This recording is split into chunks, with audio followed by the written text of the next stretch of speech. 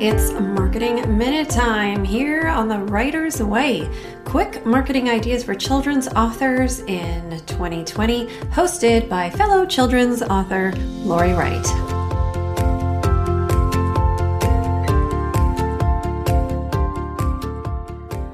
Welcome back, writers. Yesterday was the first episode in this series that I'm calling Marketing Minutes because I want to help you in under 10 minutes a day, fingers crossed, by sharing actionable ideas for marketing your books during this pandemic and, of course, moving forward for always. So first, can I ask, how are you? Like, really, how are you? I talked yesterday about the wide range of feelings that I've been experiencing, from wanting to throw my hands up in the air and give it all up, just hunker down on the couch with the kids, to the opposite, which was go, go, go. Write a kid's book about socialization. Did I say that right? Social isolation, not socialization. Write a kid's book about pandemics. That's easier to say. As fast as I possibly could and get it out there and market it and sell it. People have actually written to me and asked me to write books about socialization. I said it wrong again. Social isolation. Anyway, it seems really niche to me, maybe a little bit too niche. And considering the rush on school workbooks seems to already be slowing down, it just doesn't seem like the best way for me to spend my time and my energy and my money and my brain power, which is not 100% right now. So I fully anticipate that these up and down types of feelings will remain and change daily. Things are very fluid here in Alberta where I am right now. Schools are closed. Lots of businesses are closed, but non-essential businesses are not closed yet, which means my husband is still taking care of his business. And the kids have started their online schooling, which is really reasonable. Only an hour a day here is the expectation. And you know what? I've noticed they're happier. Having that connection to their teacher. My grade sixer who had, a group, it's called Google Meet. It's like a Zoom meeting, like an online webinar conference thing. That sense of community and connection that he got, even just in that half an hour, seems to really have lifted his mood, which is just so lovely for me to see him being a little bit happier. Anywho, something else that helped me, well, two things I'll share with you. The first thing was charting a bit of a course for myself. So at the end of last week, I decided not to give it all up and to abandon book writing and marketing and helping other authors, which, I have considered at certain times. I've decided to press forward with two courses that I had already lined up, but I also decided to drop the prices by about 50%. I mentioned that yesterday. So there will be a minimum required enrollment just to make sure that it's worth me spending that time away from other projects that I could be doing. And I've also decided to do this daily podcast, these marketing minutes. I'm already at almost 4 minutes. I better hurry up.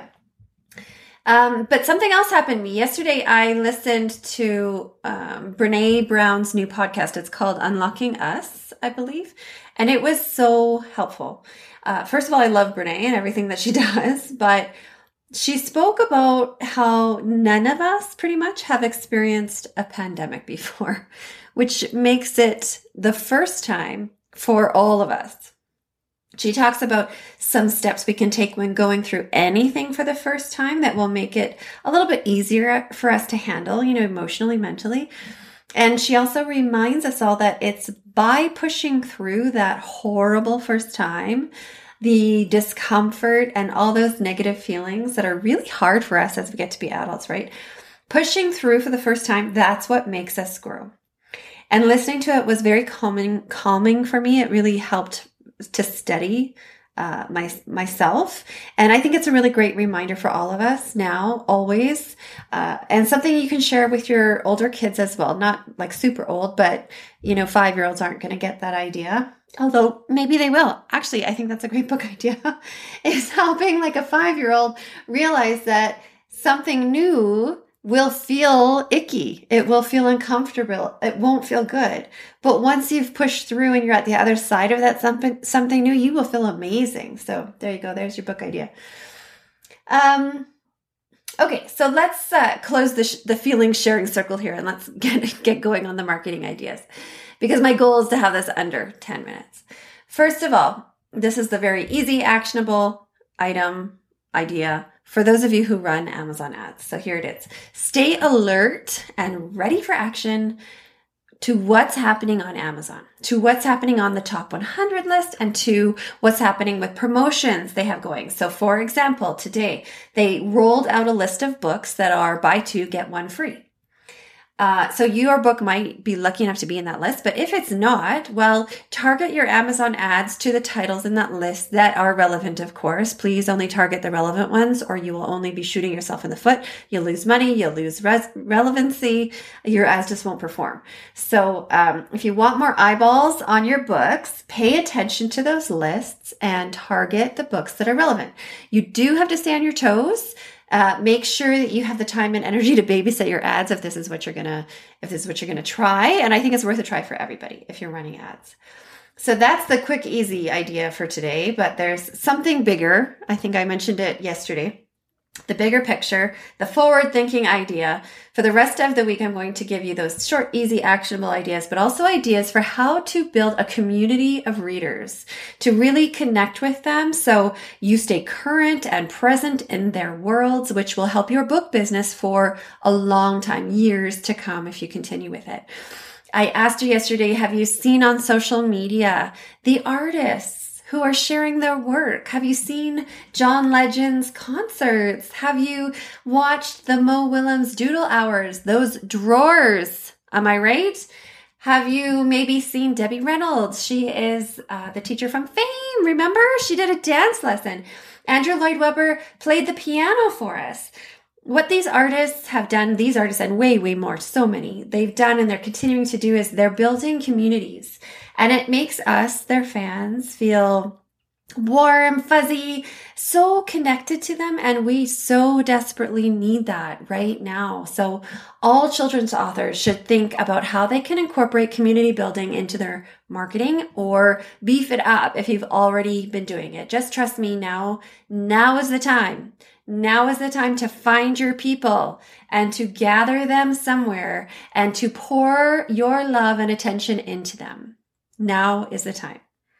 For this week, I'm just going to help you grease the wheels. And then what I'm thinking is this weekend, you can put some things into motion. So don't run out after listening to this and start creating Facebook groups or anything like that. You need to think about it for a while. You have to think about how you can offer a sense of community, what you'd be talking about or sharing about, exactly what you have the capacity for right now, not what you had the capacity for a month ago. But what you're able to fully commit to right now. And so maybe that's just something once a week, and that's okay, but you just need to really manage your expectations as well, right? So I'm going to throw out some ideas where you can build your community for you to think about. Don't rush. Remember, I said don't rush into this because we're in this for a long time and you don't want to start something that you end up not being able to finish. So places you can create or continue to create a community are your email list, your Facebook page, in a Facebook group, on Instagram, on LinkedIn, on Pinterest maybe, or even on a blog if you have one. If you already have these platforms up and running, say I.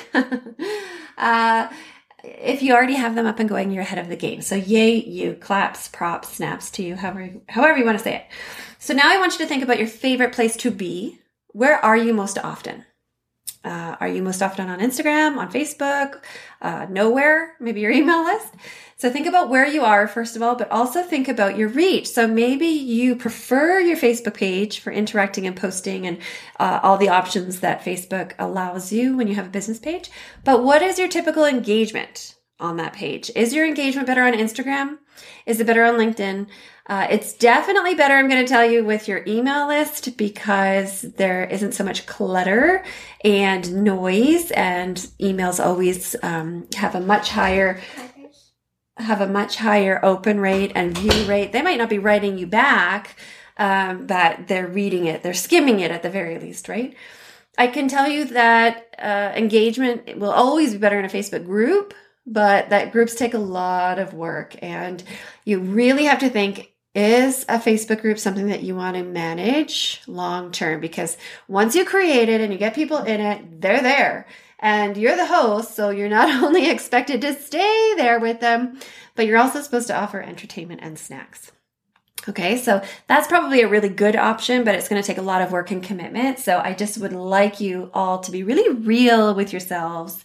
And if you do not have the capacity, if you are way too up and down with your emotions, if you have 5 kids and they're all at home now and you're homeschooling them and it's new for you, that's probably not something that you can commit to right now. Maybe in 6 months, but you really want to think long and hard about a Facebook group.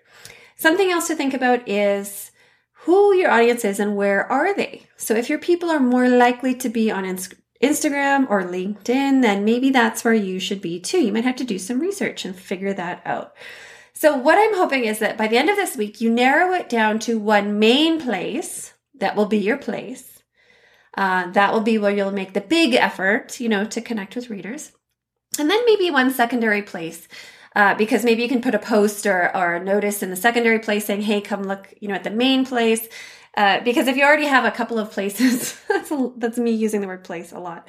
If you're already on quite a few platforms, you might want to focus, 4 of the platforms into one platform where it will be your main platform, your main place. Does that make sense? Let me know if that doesn't make sense. Anyway, so I'll recap. By the end of the week, I want you to narrow it down to one main place and then a secondary place. And then I think that will be a great start for you.